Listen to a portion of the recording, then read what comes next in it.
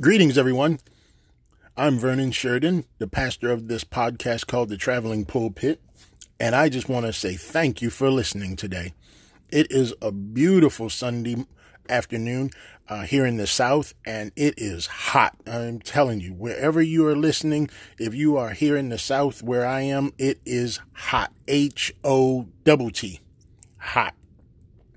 If you are listening on Apple, Google, Spotify, Breaker, Pocket Cast, Radio Public, or whatever podcast listening device that you have on your phone, I just want to say thank you for listening to the Traveling Pulpit. If this is your first time, please do not hesitate to share, follow, and continue to listen to the Traveling Pulpit podcast. You know, God's word, when it goes out, it does not come back to him void. But what it does when it goes out, it changes, it corrects, and it restores. Just like that in the book of the 23rd Psalm. You know, David is who we're going to be talking about today, wrote one of the most popular verses in the Bible, that being the 23rd Psalm. I think another popular verse in Scripture that is known the world over is John 3:16. You know, I am old enough to remember the man during the NFL football games that would hold the sign John 3:16 at the end zone goal post, knowing that the TV camera would be posting on that team's field extra point attempt after a touchdown. He would always hold this sign up that says John 3:16. Well, that was then, and this is now, and we no longer see that man or any other man holding up a sign that says John 3:16. Instead, we probably see men holding up beer advertisements or alcohol consuming advertisements rather than God's word being lifted up. But that's neither here nor there. We are here today to talk about David and his writings in the 23rd Psalms, and that is what we're going to do. You know, the 23rd Psalm, it reads as follows, and it is such a powerful, powerful verse of Scripture. Let me just read it to you, and we'll go from there. The Lord is my shepherd, I shall not want. He makes me lie down in green pastures. He leads me beside still waters. He restores my soul. He leads me in paths of righteousness for his name's sake. Even though I walk through the valley of the shadow of death, I will fear no evil, for you are with me. Your rod and your staff, they comfort me. You prepare a table before me in the presence of my enemies. You anoint my head with oil. My cup overflows. Surely goodness and mercy shall follow me all the days of my life, and I shall dwell in the house of the Lord forever. Now, if mine sound a little different, my translation sounds a little different than your translation, it's because I read from the English Standard Version of Scripture, which makes it a little more comfortable for me to read. You, in turn, have your own verse of Scripture that is comforting to you. But remember that the word of God does not go back to him void. So what's out there and what is written is meant for you to have and for you to take with you while you are out there in the world, to use as a changing device to people. Just not to change people, but to give them the words that changed you. That is our responsibility, I believe, as Christians, is not to change anyone, but to tell everyone who changed you. Amen. Amen. All right. The 23rd Psalm, written by David.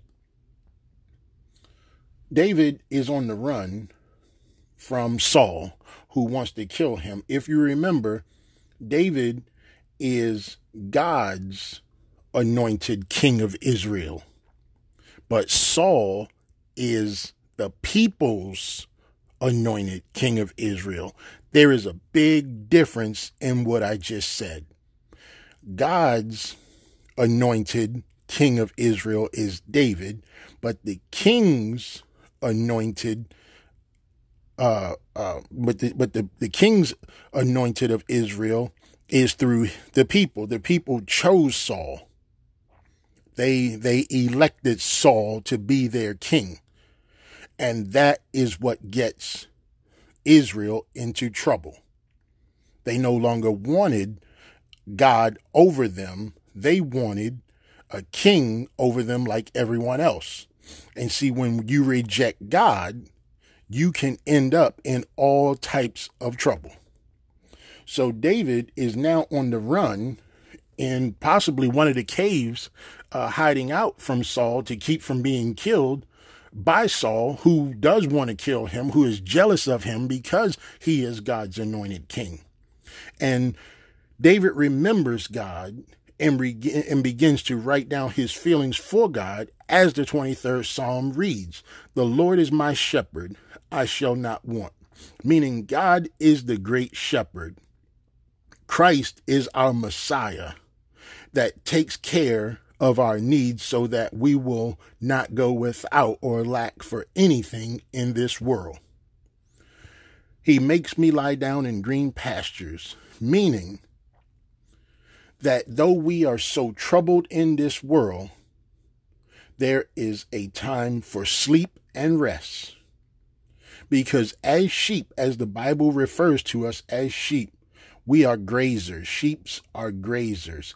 And if we're not careful, we will graze into an area for so long that it just becomes so, we become so used to it being that way. So the shepherd has to keep us moving to greener pastures so that we can continue to eat good and rest well. Because it is important for the Christian to not settle for the things of the world, but continue to progress in the Lord, continue to study his word, continue to grow in the Lord. Because when we do so, we build in ourselves a relationship that is unbreakable between the Lord and his people. The Jesus himself gave us this example by periodically removing himself from the crowd so that he could go off to pray also. That's an example that he set for us, and that's an example that we should continue to practice even in our day and time. Still waters are a peaceful place where the Lord's Holy Spirit dwells, where we can find peace and rest, so that we too can be restored. These waters are where the Holy Spirit of the Lord covered the face of the deep in Genesis 1 and 2. He leads me in paths of righteousness for his name's sake. It is the shepherd's responsibility to protect the sheep so that when the sheep walks through the valley of death and uncertainty, we have placed our trust in the shepherd so that we will walk through without fear. And when we are in the presence, because we will be in the presence of wolves, bears, and lions, we can face them with confidence that he is with us, watching over us with his all-seeing eye, covering us with his blood. Jesus is the rod and staff by which he leads, guides, protects, and corrects his own. Sometimes we may feel that trouble coming into our lives as a believer is a punishment, but it is actually reminding us who is in charge. See, the world will not correct the world because the world doesn't want the world to turn against itself. So the world will give the world its goodness and its glorification so that the world may remain asleep. But we have not been called to be awoke, because being woke can put us back to sleep, but we have been called to be aware. So with his watching over us, with his all-seeing eyes, covering us with his blood, we have the confidence that when we are in the presence of the wolves, the bears, and the lions, we can face them knowing that the Lord protects us, guides us, and leads us. Jesus said in John 10:27-30, he says these words, "My sheep know my voice, and I know them, and they follow me. I give them eternal life, and they will never perish, and no one will snatch them out of my hand. My Father who has given them to me is greater than all, and no one is able to snatch them out of my Father's hands." Now that's powerful right there. I got to tell you that's powerful. That means that when you are in Christ and Christ gives you over to his Father, nothing in this world can penetrate God's hand to take you from him. It is because the sheep knows the shepherd's voice, and the sheep are protected by the shepherd. And when we are in the presence of the wolves, bears, and lions, because again, we are going to be in the presence of the wolves, bears, and the lions. Every leader who has stood up in this world has stood up in the presence of wolves, bears, and lions. These wolves, bears, and lions are in this world and are prepared to devour us who are Christ's chosen. But Christ has already prepared a table for us to sit at so that our enemies will see us covered in his anointed blood. They will see our cups overflowing with his blessings, and they will have no ability to harm us. They will have no opportunity to hurt us. I'm speaking spiritually, not physically. You see, there is something about the physical body and the spiritual body that people get confused with. The physical body is what the world takes back to itself, but the spiritual body is what God and Christ receive unto themselves. If you remember Christ during the days of his crucifixion, it was the physical body that returned itself to the earth. But when Mary Magdalene saw Christ on his resurrection, it was his glorified body. It was his new spiritual body that she saw. So remember that we are prepared. We are prepared at a table in which our enemies will sit at with us also. And they are prepared to devour our flesh, but it is our spirit that has to remain whole. It has to remain steadfast in Christ Jesus. By accepting Christ into our lives, his goodness and his mercy will be with us all the days of our lives, and our reward is to be with the Lord in his house forever. John 14:1-4 says, "By Jesus, let not your hearts be troubled. Believe in God, believe also in me. In my Father's house are many rooms. If it were not so, would I have told you that I go to prepare a place for you?" I believe Jesus is asking a question there. If it were not so, would I have not told you? And if I go and prepare a place for you, I will come again and take you to myself, that where I am, you may be also. And Jesus adds this little note to the believer. And you know the way to where I am going. See, we are believers. We know the way. We don't have no doubt on where the way is or how we are supposed to go to get there. It is the world who is confused. You know, real quick, before I close, I want to tell you about my experiences as a phlebotomist and what the Lord revealed to me the other day. You see, I don't like to work from behind. There was a time when, you know, my younger days of drawing blood, I didn't care if I got backed up because I knew I had the confidence that I could work through it. I could do the demand. I could face the many people that needed their blood drawn. I was a hustler. I was in there. I was drawing blood. Sometimes I remember drawing up to 120 people a day by myself because I love to draw blood. I was young. I was aggressive. I was doing it. It didn't matter. But as I got older, the grind, it got a little tough. And I realized that I don't want to work so hard anymore. I want to work smarter. So what I've been doing here lately is I have been preparing my requisitions for patients who have not come yet. But I want to make sure that when they come, if I'm backed up, I have everything prepared. So all I have to do is pull the order, identify them, and then draw their blood. Well, I did that, and the Lord spoke to me one day. I had filled out the name, the date of birth, the order that the doctors wanted, and the date that it would be collected. It would be the next day that it would be collected. But what I didn't put in there was the time. You see, I did not know what time they would come.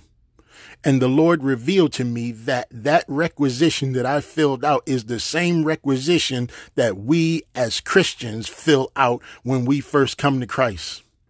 We fill out our name. We fill out our date of birth. We fill out the date that we became Christian, and we fill out the order in which we decided to come to Christ. And Christ says that the time that you did not put in is the time that I fill in, because when I come, you don't know what time I'm coming. And when he revealed that to me, I said, you know what? I got to share this. I got to share this with the Traveling Pulpit family, because our requisitions are already filled out.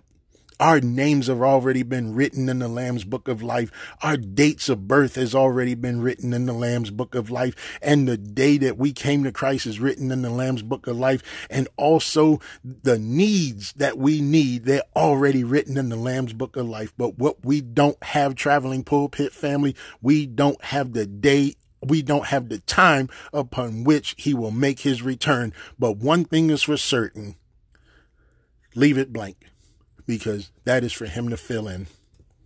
Traveling Pulpit family, I want to thank you so much. I'm so grateful to do the things that I'm doing. I am getting more and more comfortable with the podcast process, understanding it.